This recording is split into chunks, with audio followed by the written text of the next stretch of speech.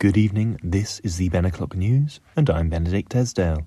And as you can hear by the quality of my voice recording, I am once again not in the studio, but I can assure you I will be thinking of all those hard-working Ben O'Clock News studio team members who are keeping it real back at home base. Thank you to all of you. You put in a great amount of work every day, and we out here in the field really appreciate everything that you are doing.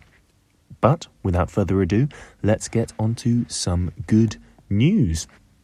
And by good news, I don't necessarily mean positive news or necessarily news that is going to make you smile or laugh, although I hope that you are always smiling and laughing. Even in the saddest of times, you can crack a wry grin, perhaps, or perhaps a bit of a nervous laugh at a funeral, that sort of thing. I hope you're able to see the light side of darkness, just as we can all see the dark side of the light, side of the Force. So, our first piece of news, and that is that tonight, or this evening rather, I was treated to the most delicious meal I've had at least this week, if not in the last perhaps 10 days, roughly, which was cooked by one of my dear housemates. A collection of foodstuffs from different recipe books. I believe that the Dishoom recipe book was involved, as well as a recipe book from Rick Stein, I believe, most famous perhaps for his fisherman exploits, but in this was a completely veggie dinner. There was no meat element at all, and not too much animal element as far as I'm aware. I think there might have been a little bit of cream went into one of the Dahls, but apart from that, I think almost a vegan dinner indeed as well. And then we were treated as well to one of our wonderful guests brought creme brulees, which are definitely not vegan, but are also, I hope, veggie. I don't think there was any animal element within the creme brulee that would make it not veggie, at least.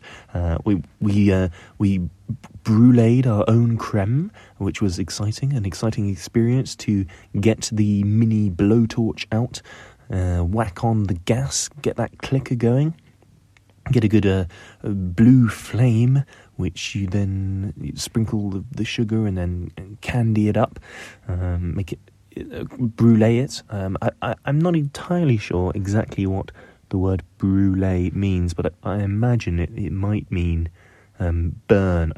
In fact, I think creme brulee might be in French for burnt cream, or burnt something, because you sort of burn the sugar, you melt it, you caramelize it very quickly, and it forms that iconic hard disc shell, assuming your creme brulee is in a circular space. Otherwise the shell could be whatever shape your creme brulee happens to be, and ours were nice little round ramekins, and we each were able to creme our own brulee, as I said, or brulee our own creme.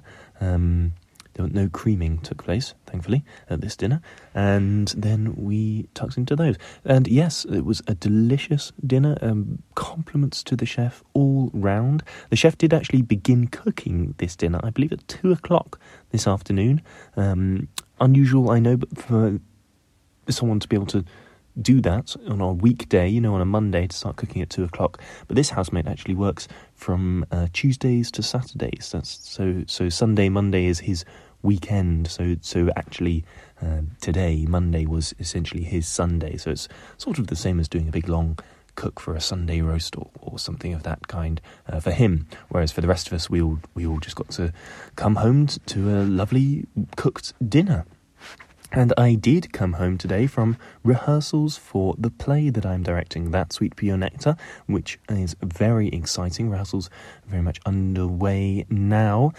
2 weeks tomorrow the play opens, actually, the 30th of May, and we are all very excited for that. And tickets can, of course, be sport if you go to the Hen and Chickens Theatre website, or you can find us on Instagram under Scallywag Theatre Company. Scallywag Theatre Company. Apart from that, in our latest news, we've got the news that Strava comes from the Swedish word to strive. And that's all from me. Thank you very much for tuning in to this episode of the Ben O'Clock News. I've been Benedict Esdale. Goodbye.